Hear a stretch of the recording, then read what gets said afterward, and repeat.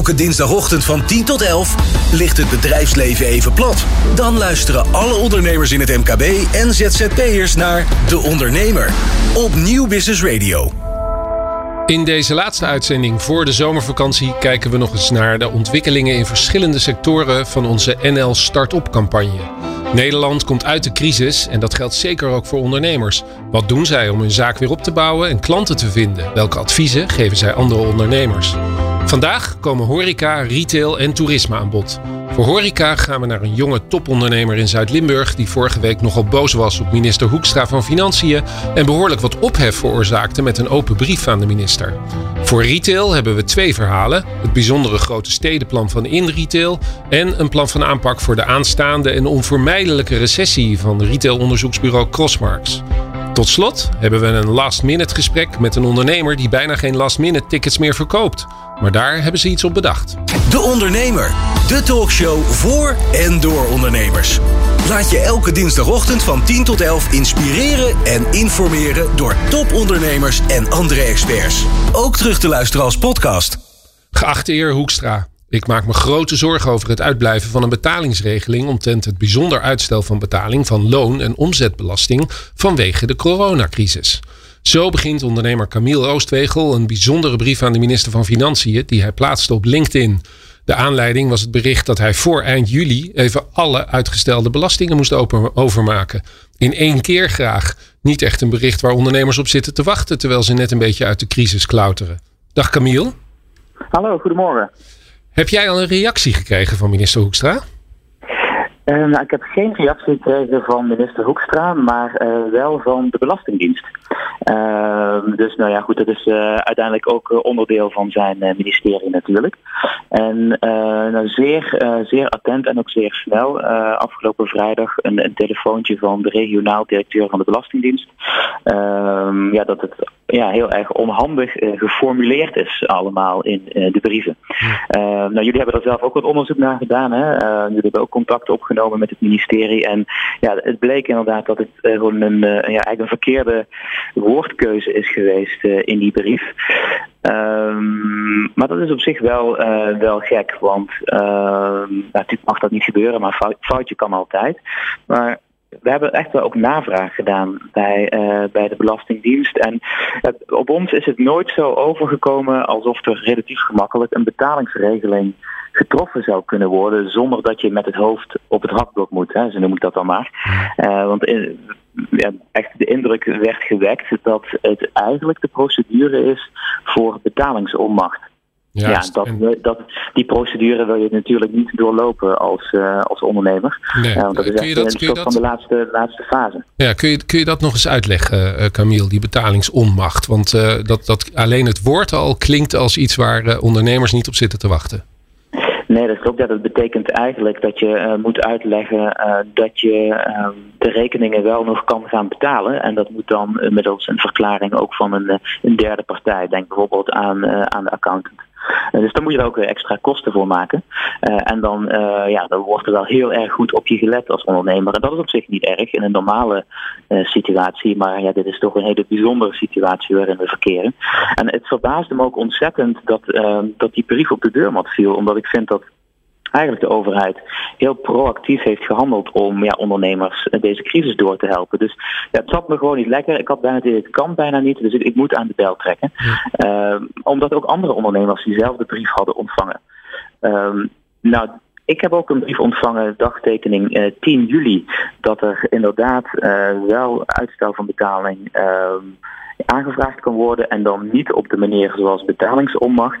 En dat er ook bedrijven die een schuld hebben van lager dan €20.000 ook geen verklaring van een derde partij nodig hebben. Dus ja, ik denk dat er wel ergens een belletje is afgegaan bij het ministerie dat het toch niet helemaal klopte of dat het niet helemaal lekker gecommuniceerd is. En ik ben ontzettend blij dat het ministerie en ook de Belastingdienst zo snel en professioneel geschakeld heeft.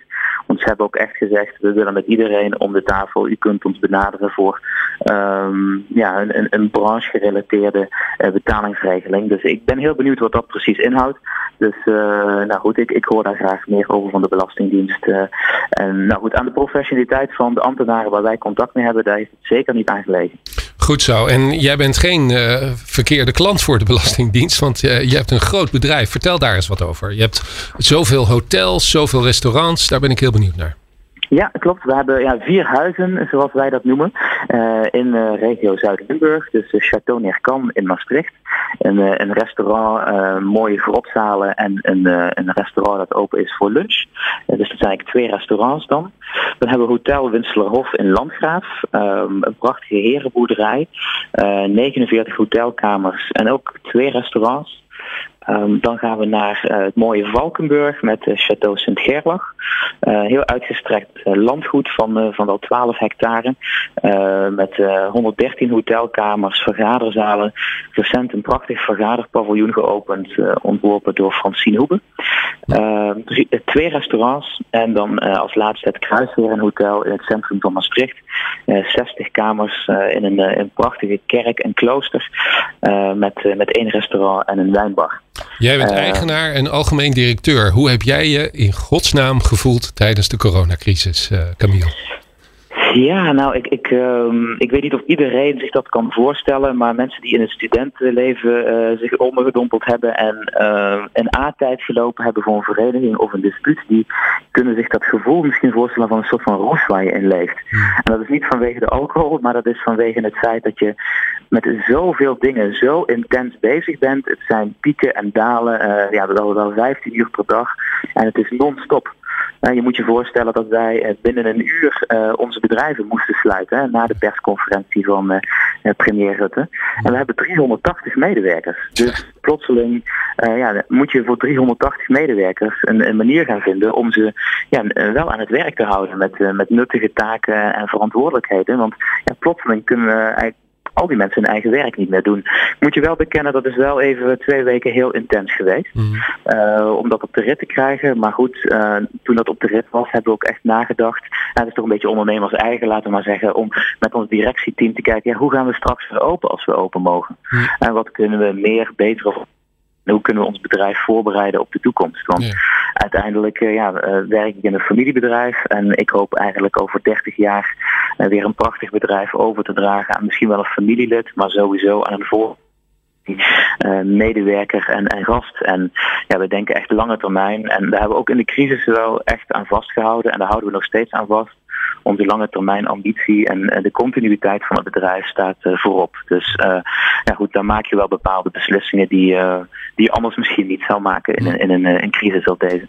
Doe jij dan ook aan bijvoorbeeld takeaway of thuisbezorging of dat soort zaken wat je vaak zag gebeuren bij restaurants? Want voor jou is het natuurlijk een andere organisatie, hè, die veel meer in elkaar geklitst zit. Ja, dat klopt. We hebben daar wel over nagedacht, maar we hadden zoveel ander werk nog te doen dat we dat er niet bij gedaan hebben. Maar wij beraden ons wel natuurlijk van als straks het najaar aanbreekt, waarin we geen enkele zakelijke reservering hebben op dit moment, of amper, kunnen we niet iets gaan doen met takeaway? Kunnen we niet bijvoorbeeld mooie kerstmenu's gaan maken die mensen door ons komen ophalen? Daar denken we zeker over na hoe we op een creatieve manier, laten we zeggen, het najaar doorkomen. Maar we proberen ook in deze fase creatief te zijn. We hebben bijvoorbeeld bij Winselerhof ieder jaar een heel groot streetfood festival, Italiaans georiënteerd, waar wel 5000 mensen op afkomen. Dat konden we niet doen dit jaar. Ja. Maar we vonden dat zelf zo jammer, want het zou een jubileumeditie worden, 5 jaar. Dus we hebben een virtueel streetfood festival gehouden. Dus afgelopen week hebben we op Instagram TV 3 keer per dag leuke filmpjes gepost. En volgende week kunnen mensen in kleine groepjes van 10 workshops bijwonen die gerelateerd zijn aan het streetfood festival. Dus we proberen de consument wel te enthousiasmeren om met ons in contact te blijven. En als ze zich er goed bij voelen en prettig bij voelen, zijn ze natuurlijk van harte welkom in het mooie Zuid-Limburg. Ja, en veel Nederlanders, ongeveer de helft, gaat zijn vakantie dit jaar vieren in eigen land. Merken jullie daar wat van? Ja, wij merken dat ook. In een normaal jaar zijn 50% van onze gasten Nederlands en 50% niet. Wij merken nu dat bijna 95% van onze gasten Nederlands zijn. En ook mensen die ons nog helemaal niet kenden. Dus dan komen echt nieuwe gasten uit de Randstad, uit het noorden, uit het oosten van het land. Die voor de eerste keer komen en denken, wat is het hier prachtig. Het is bijna all Nederlands. Dus Dat merken we nu zeker in juni, juli en ook een beetje in augustus dat de mensen in eigen land blijven. Maar we merken ook dat het heel erg last minute is. Laten we zeggen, in een regulier jaar boekt men ongeveer 25 tot 30 dagen van tevoren. Mm-hmm. Dat zit nu allemaal binnen 7 dagen. Dus we merken ook dat de mensen wel wat afwachtender zijn en op een gegeven moment besluiten, het weer is lekker, kom, we gaan mooi naar Limburg. Maar het is ook mooi in Limburg als het regent. En communiceren jullie ook over de veiligheidsmaatregelen die je treft? Ja. Dat hoor je vaak, dat goed werkt? Ja, zeker. We hebben dat eigenlijk gedaan al voordat we open gingen. Hebben we ons hele gastenbestand geïnformeerd over alle maatregelen die we treffen. Die updaten we ook steeds nagelang de wet en regelgeving aangepast wordt. En op onze website zijn die maatregelen ook te vinden. En we volgen die natuurlijk en doen er nog een stapje bovenop waar nodig. Nou, Camille, ik hoop dat gasten hun uitstel niet veel te lang doortrekken, maar dat ze zo snel mogelijk ook naar jullie mooie hotels en restaurants komen. Hartelijk dank voor je tijd en heel veel succes in de komende periode. Graag gedaan en dank voor jullie interesse. De Ondernemer, de talkshow voor en door ondernemers. Laat je elke dinsdagochtend van 10 tot 11 inspireren en informeren door topondernemers en andere experts. Ook terug te luisteren als podcast. Het gaat best goed met de retail. Althans, in de regio's en kleinere gemeenten waar vaak een hecht en trouw klantenbestand is. In de grote steden, waar veel meer omzet moet worden gedraaid, gaat het minder goed. Vaak komen grote winkels en ketens daar niet verder dan 50% van de normale omzet. En dat moet beter, zelfs binnen de 1,5 meter maatregelen. In retail, de branchevereniging met 13.000 retailondernemers, met name non-food, heeft daarvoor onlangs het grote stedenplan gelanceerd. En voorzitter Jan Meerman weet er alles van. Dag Jan. Goedemorgen. Over welke steden hebben we het, Jan? Ik meen 13 als het goed is. Weet je ze allemaal uit je hoofd? 13 steden. Het zijn het bekende lijstje. Amsterdam, Rotterdam, Den Haag, Utrecht als de G4. Maar daarnaast ook Almere, Arnhem, Breda, Eindhoven, Groningen, Haarlem, Maastricht, Nijmegen en Tilburg. Dan ben ik er volgens mij helemaal. Ja, ik heb niet meegeteld. Grote steden met meer dan 100.000 inwoners. Juist, en dat zijn er 13. Wat is daar nou precies het probleem?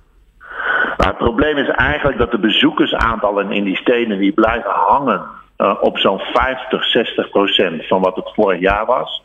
En die stijgen ook de laatste maand niet meer. Het blijft gewoon hangen op dit aantal. En je kunt wel op je vingers natellen als je maar 50-60% van de bezoekers in je stad hebt.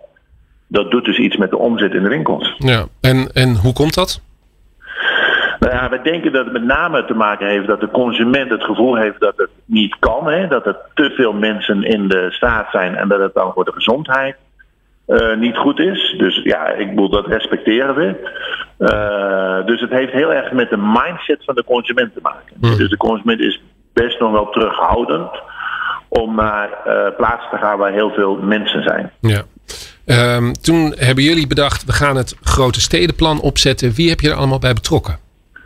Nou ja, zo'n beetje alle grote non-food retailers doen mee. Hè? Dus Wie, Haren, Sena, Hema. Iedereen die eigenlijk in die binnenstad hiermee te maken heeft, die heeft zich aangesloten op dit initiatief. Mm-hmm.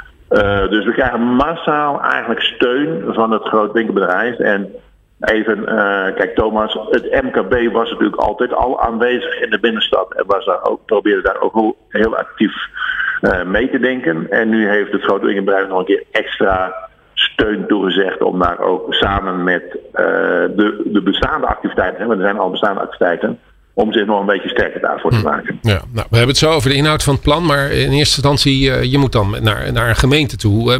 Wie bel je dan? Of met wie neem je contact? Nou ja, belangrijk is dat je eerst kijkt, wat is het initiatief wat er al is?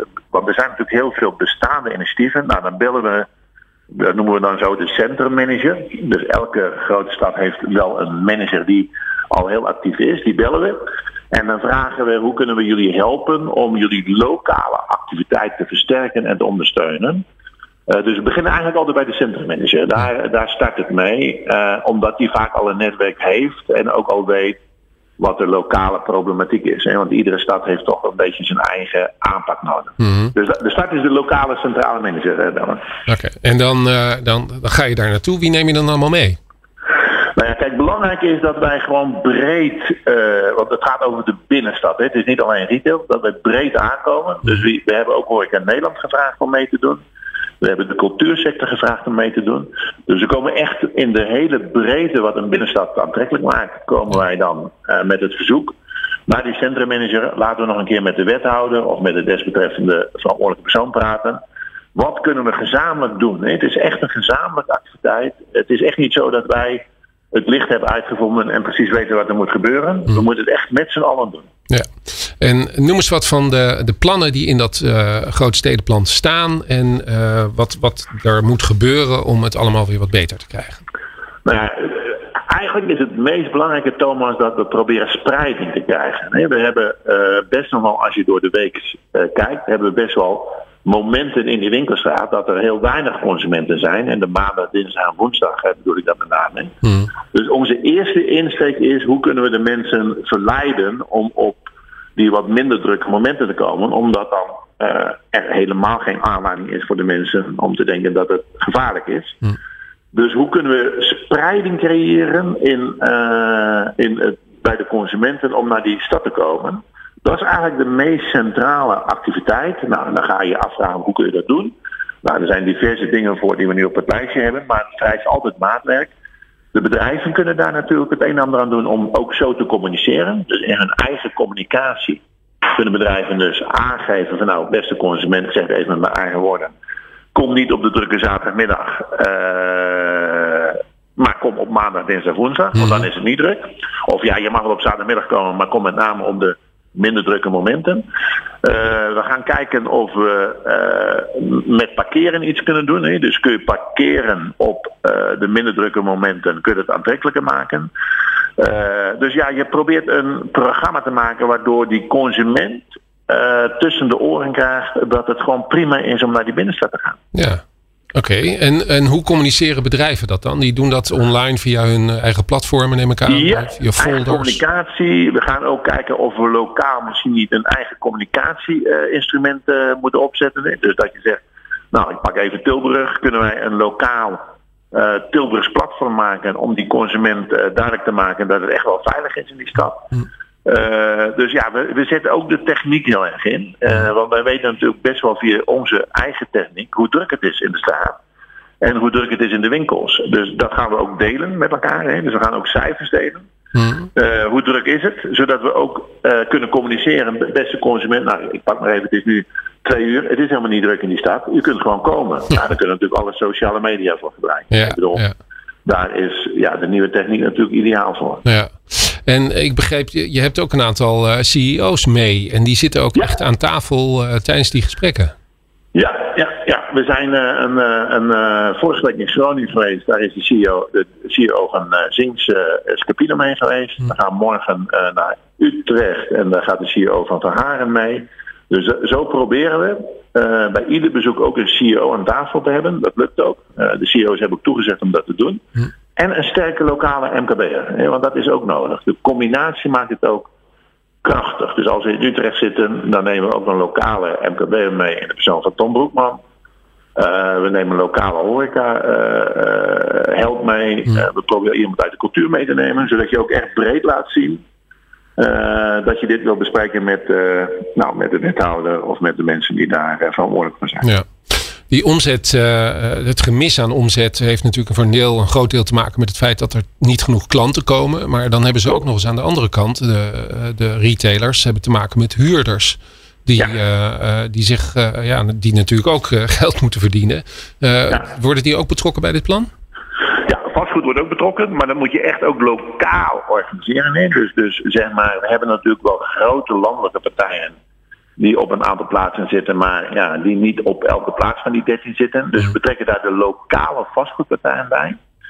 Om te kijken van hoe kunnen we ook jullie in het hele verhaal meenemen. Dus dat is absoluut een belangrijk onderdeel van ons plan van aanpak. Ja, en dat zal op een gegeven moment ook de discussie oproepen van wat kan de vastgoed doen om die binnenstad levendig te houden. Hè? Want kijk, als we dit niet doen, maken we ons best wel ongerust. Ja, want je hebt het voor me uitgerekend wat het gaat kosten als een huurder tegen zijn verhuurder zegt: sorry, ik kan dat niet meer betalen. Ja. Ik ga weg. Ja. Dan is dat pand opeens minder waard en dan daalt meteen de waarde van zo'n hele winkelstraat. Ja. Kijk, wij maken wat berekeningen. En nogmaals, dat is gemiddeld. Dat kan natuurlijk niet, dat kun je niet op iedereen toepassen. Maar we zien wel dat in die drukke winkelstraten een enorme druk op de huren komt. Dus ik denk ook dat je er niet omheen kan dat de huren op die locaties omlaag gaan. Of in ieder geval veel meer mee moeten bewegen met de omzet die er gemaakt wordt. Ja. En die omzet is nu gewoon 20, 30, 40% minder. Dus dan kun je ook de huur niet betalen die we vorig jaar wel konden betalen. Ja. Het grootstedenplan is niet een plan dat eerst eens door de gemeenteraad moet en waar iedereen eens wat over een plasje over moet doen. Dit moet bij wijze van spreken morgen in gang worden gezet, toch? Ja, kijk, het is laat ik zo zeggen, er is al heel veel. Dat wil ik echt benadrukken dat er ook heel veel is. Maar we willen eigenlijk nog een stukje extra ondersteuning geven, handjes ook leveren. Hè, want wij zijn ook bereid om daar gewoon menskracht voor te leveren. En dan kijken of je dat wat versneld in actie kunt krijgen. Ja. Want het nieuwe seizoen begint natuurlijk in de mode ergens in augustus. Ja, we willen eigenlijk dan wel dat dit project loopt. We kunnen ons niet permitteren om pas volgend jaar te komen met de eerste resultaten. Het moet echt dit najaar al in werking gezet worden. En in feite heb je het over maatregelen die wellicht voor altijd zijn. Terwijl andere tijdelijk zijn om de boel weer een beetje te krijgen. Kijk, we denken bijvoorbeeld ook na, Thomas, over verruiming van de winkeltijden. Nee? Zou je niet gewoon op zaterdag langer moeten open blijven? Moet je op de vrijdag niet weer naar een koopavond de donderdag en vrijdag? Dus ook het bedrijfsleven zal zijn bijdrage moeten leveren om die spreiding te creëren. Dus, en dan is dat blijvend. Hè? Want dan creëer je dus een nieuwe situatie. Ja, precies. Nou, helaas kunnen we deze uitzending niet verruimen, Jan. Dus we gaan het hierbij laten. Nou, ik kan hier wel uren over praten. Ja, dat weet ik. En dat gaan wij zeker weer doen. Ja. En we blijven je van dichtbij volgen, ook voor de Ondernemer Online. Dankjewel, Jan Meerman. Prima, dankjewel. De Ondernemer, de talkshow voor en door ondernemers. Laat je elke dinsdagochtend van 10 tot 11 inspireren en informeren door topondernemers en andere experts. Ook terug te luisteren als podcast. Na een crisis komt een recessie. Dat staat min of meer vast. Hoe groot die recessie wordt, hangt mede af van hoe de crisis ontstond en welke maatregelen er tijdens die crisis zijn getroffen. Retailonderzoeksbureau Crossmarks uit Den Bosch doet voortdurend onderzoek naar dit soort zaken. Deze week kwamen zij met een onderzoeksrapport met 4 adviezen aan ondernemers om de recessie het hoofd te bieden. We praten erover met Lori van Waas, Strategy Director. Dag Lori. Dag, hallo. Vertel, wat is Crossmarks precies? Crossmarks is een strategisch retail adviesbureau uit Den Bosch. En wij helpen retailers en merken met antwoorden op de retail uitdagingen van vandaag. En dat doen we voor veel verschillende retailers. Dus dat doen we voor Jumbo supermarkten, doen we voor Van Haren, voor Vibra, voor Perry, maar bijvoorbeeld ook voor franchise-organisaties zoals DA. Juist. Vertel eens, hoe staat de retail er in Nederland op dit moment voor? Ja, het zijn natuurlijk hele gekke tijden in de retail. We hebben tijdens de lockdownperiode natuurlijk te maken gehad met een enorm schokeffect en vraaguitval. En daarvan zijn we aan het herstellen. En we zien ook enorme verschillen. Dus de maand mei was de beste maand sinds de tijd dat we dat meten. Maar dat geeft best een vertekend beeld, want we zien enorme contrasten. Dus we zien bepaalde sectoren die het ongelooflijk goed doen. Hè. Doe het zelf, wonen, food. En we zien aan de andere kant ook de sectoren die het juist heel erg slecht doen. Zoals bijvoorbeeld fashion, schoenen en meer lifestyle. Mm-hmm. Dus er zijn echt flinke tegenstellingen aan de hand in de retail aan alle kanten. We zien dat ook in traffic.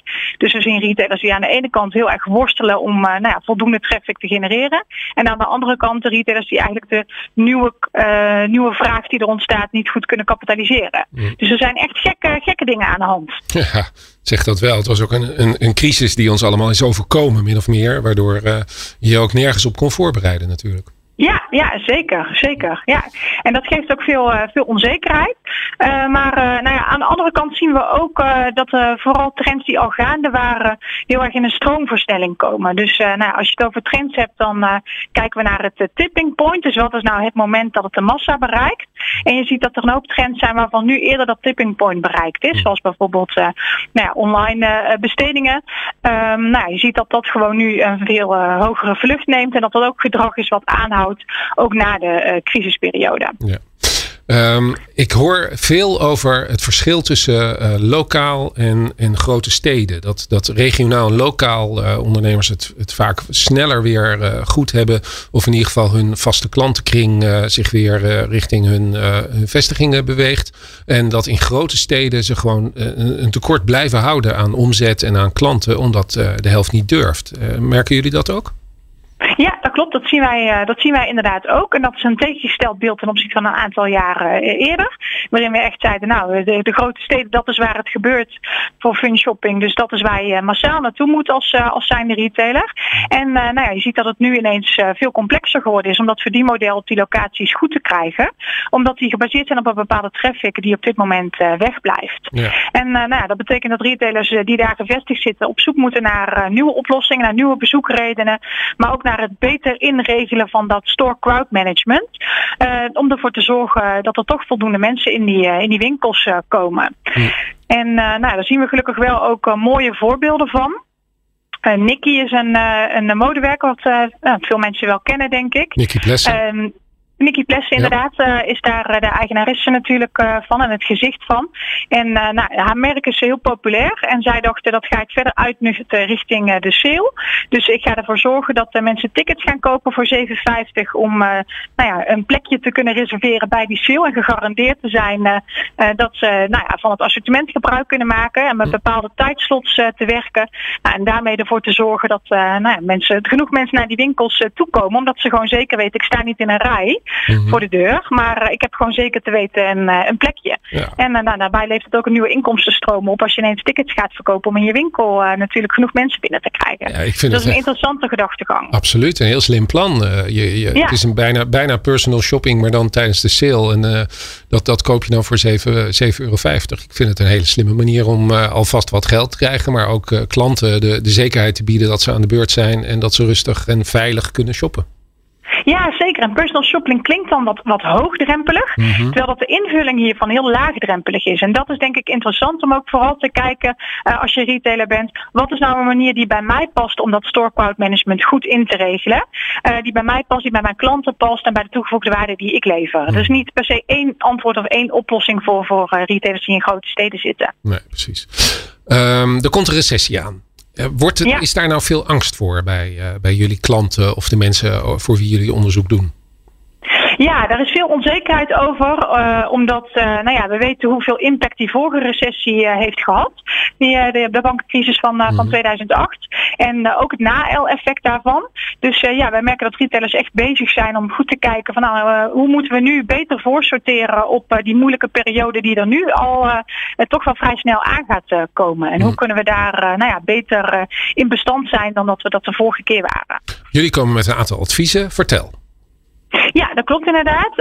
Enerzijds zijn dat aspecten die betrekking hebben op de organisatie. Maar in dit geval gaat dat over het assortiment. En dat is niet voor niks. Want uit een onderzoek wat wij eerder hebben gedaan, Crossmax in samenwerking met Synergie naar de meest inspirerende retailers, komen we erachter dat consumenten eigenlijk aanbod en assortiment de belangrijkste factor vinden van retail-inspiratie, maar ook de belangrijkste reden om voor een bepaalde retailer te kiezen.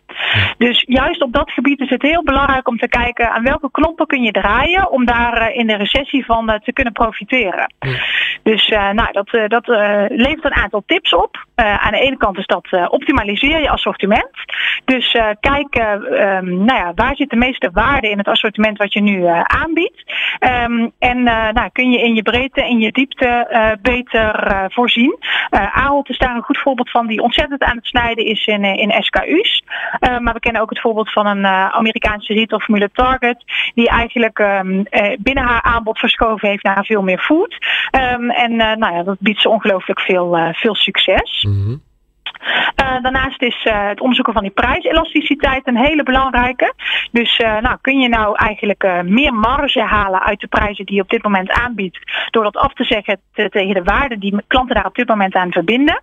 Dus Tiffany's, dat is natuurlijk de dure juwelier uit Amerika. Die doet dat tijdens recessietijden door bijvoorbeeld te kijken wat is nou recessiebestendig. Bijvoorbeeld verlovingssieraden. En daar verhogen ze de prijs van. Terwijl dat een minder recessiebestendige sieraden, die high-end mode sieraden, daarvan verlagen ze de prijs. En per saldo levert dat dan alsnog een gezonde marge op. Dus daarmee spelen en goed kijken waar zit nou echt meer prijsruimte. En daar slim mee om te gaan, kunnen retailers toch hun marge beter behouden eigenlijk. Ja, slim. En de consument die pikt dat. Die zit niet bij te houden wat iets eerst kostte en wat het nu kost en wat iets waard is. Nou, het interessante is dat klanten er gemiddeld 20% naast zitten voor prijzen betreft. En natuurlijk zitten daar wel verschillen in voor welke sectoren dat van toepassing is. Maar het blijkt dat zelfs in de huidige tijd met alle prijsvergelijkers we eigenlijk helemaal niet zo goed op hoogte zijn van feitelijke prijzen. En wat daarnaast nog veel belangrijker is dat prijs en waarde eigenlijk altijd met elkaar in verhouding staan. Dus voor een flesje Spa Blauw betaal je in de supermarkt 60 cent en als je bij de Efteling bent 3,50. Ja. En dat vinden we prima, omdat de waarde en het koopmoment anders zijn. En daar zouden we gewoon veel beter naar moeten kijken.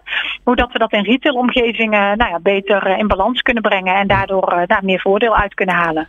Ik heb een tijd geleden gesproken met de CEO van WeFashion. Die 105 winkels in Nederland heeft en 105 problemen met verhuurders. Merken jullie daar ook iets van? Want dat zal ook bij de recessie een hele belangrijke rol spelen. Hoeveel kun je betalen? Hoeveel kun je samen met die verhuurder afspreken dat je bij wijze van spreken omzetgerelateerde huur gaat doen? Hebben jullie daar ook naar gekeken? Ja, we zien dat een veelvoudig probleem is. Wat je vanuit heel veel verschillende perspectieven kunt bekijken. Maar eigenlijk is het vooral, want het lijkt een beetje alsof dat een probleem is van nu. Maar dat is een probleem wat we al heel lang zien in de retail. En het is nu echt noodzakelijk om echt die systeemverandering tot stand te brengen. En iedereen moet daar een stukje pijn in pakken. Inclusief de verhuurders. En vooral samen in gesprek gaan. En lokaal ook over in gesprek gaan om te zorgen dat dat tij gekeerd kan worden. Maar ik zie daar vooral ook hele mooie initiatieven op. Dus ik zie ook de brancheorganisaties zoals in retail die met het grootstedenplan komt en eigenlijk echt in die oplossingsmodus gaat zitten om te kijken hoe dat we structureel kunnen werken aan die verbetering. Want wat ik zei, het zijn problemen die al voor die coronacrisis aan de hand waren en die nu versterkt worden. Dus, Lori, komt het goed? Ja, het komt zeker goed. Ik heb heel veel vertrouwen in de mooie rol die retail heeft in het leven. Dus niet voor niets zat retail in de top 5 van zaken die mensen gemist hebben tijdens de lockdownperiode. Dus Crossmax gelooft ook heel erg in de toegevoegde waarde die retail en ook vooral fysieke retail nog steeds heeft in het leven van mensen. We moeten alleen vooral op zoek gaan naar wat is nou je unieke rol van betekenis als merk. En dat is ook echt wat ik iedereen zou willen meegeven. Denk daar eens over na. Wat los je nou op voor die klant? En welke rol speelt jouw formule ook in het leven van die klant? En dan kun je vanuit daar ook goed kijken naar al die verschillende formuleonderdelen. Dus naar je assortiment, naar je prijs. En als je die rol helder hebt, dan kun je ook snel dat vliegwiel tot stand brengen. Je ziet dat retailers voor de corona-uitbraak goed op orde hadden. Bijvoorbeeld Starbucks, die staan voor die perfecte koffie on the go. Die waren al bezig met pick-up points, met drive-thrus, met curbside pick-up. En je ziet dat zij dat nu versneld gaan uitrollen, omdat de coronacrisis dat gedrag heeft versterkt. Dus als je al de juiste dingen doet en dat merk scherp en helder hebt, dan ben je ook beter bestand tegen die crisis en dan kun je hier echt als winnaar uitkomen. En daar geloven wij als Crossmax zijnde echt in, dat op het moment dat je een relevante rol van betekenis hebt, dat het je gewoon heel goed gaat lukken om deze tijd door te komen.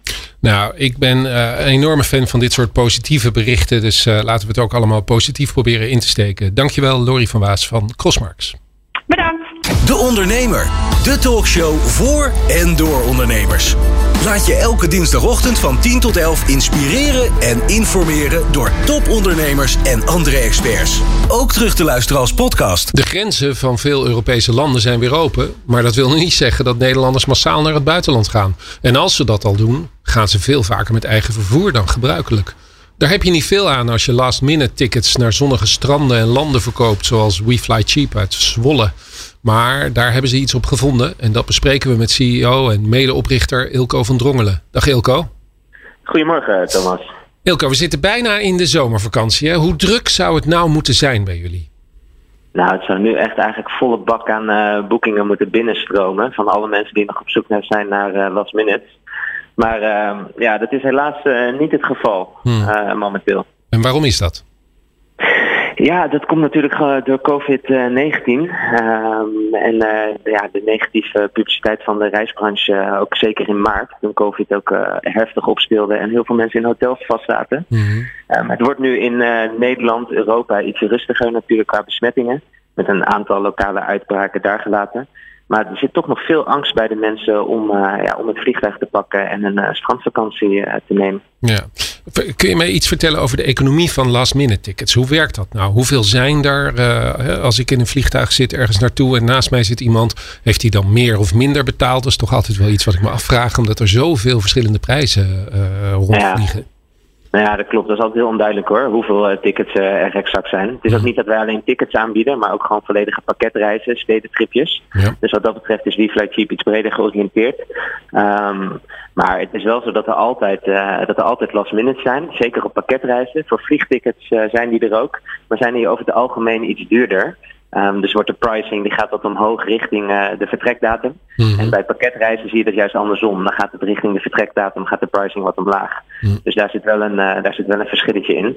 En hoeveel last minutes er zijn, dat hangt er echt van af hoeveel er gevlogen wordt en hoeveel capaciteit er is. Mm-hmm. En hoeveel van die capaciteit nog niet is geboekt. Zoals nu zitten we midden in de zomervakantie. Nou, de verwachting was dat het best wel goed last minute seizoen zou worden. Zeker nog in april, toen we net begonnen natuurlijk met corona. Ja. Maar goed, de reisorganisaties hebben zoveel moeten cancelen en moeten annuleren. Dat ze ook een beetje angstig zijn geweest om die capaciteit in de zomervakantie weer heel hoog op te schroeven. Want ja, het kan maar zo zijn dat er weer een nieuwe uitbraak komt en dat je dan alsnog weer moet downsizen en iedereen weer alternatieve reizen of geld moet teruggeven. Mm. Dus die capaciteit die is niet op volledig niveau van wat die had moeten zijn. Daardoor had je eigenlijk in juni de tendens om niet heel veel promotie uit te voeren voor last minutes in juli en augustus.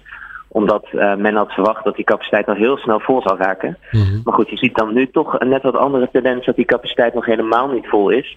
En dat de prijzen daardoor nu enorm onder druk staan en toch wel de laatste week zeker hard dalen. Ja, en dan worden ze vanzelf eigenlijk al een soort last minute prijzen.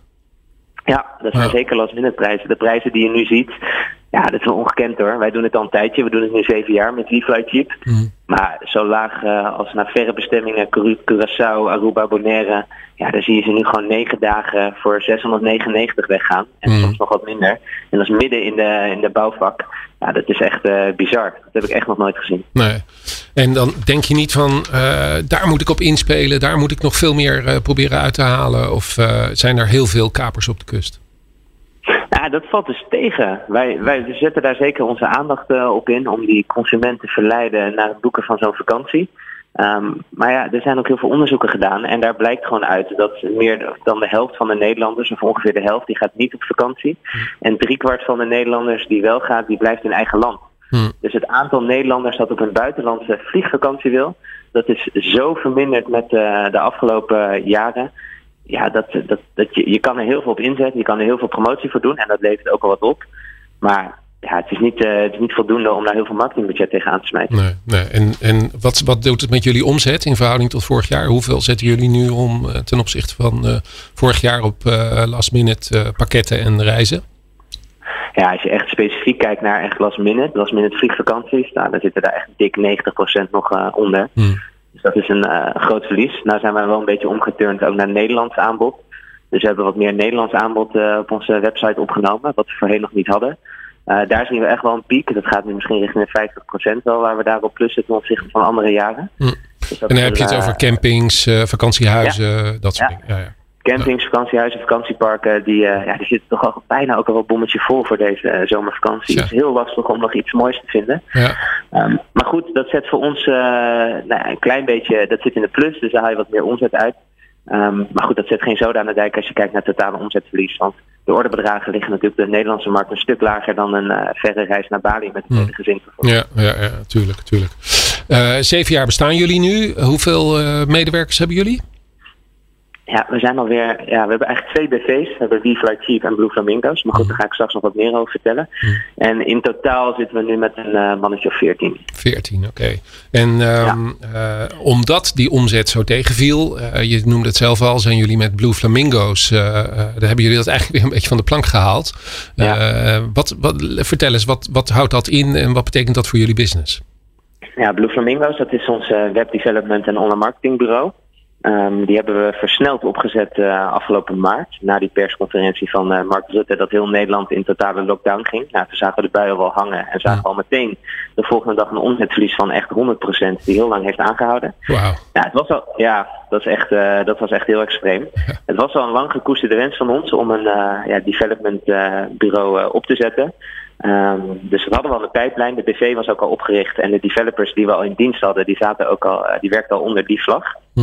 Maar goed, die werkten vooral nog intern aan onze projecten en niet extern voor klanten. Nou, dat hebben we eigenlijk omgeturnd halverwege maart. Veel sneller dan we hadden gedacht, want intern waren we eigenlijk nog niet klaar met onze eigen uitrol van producten.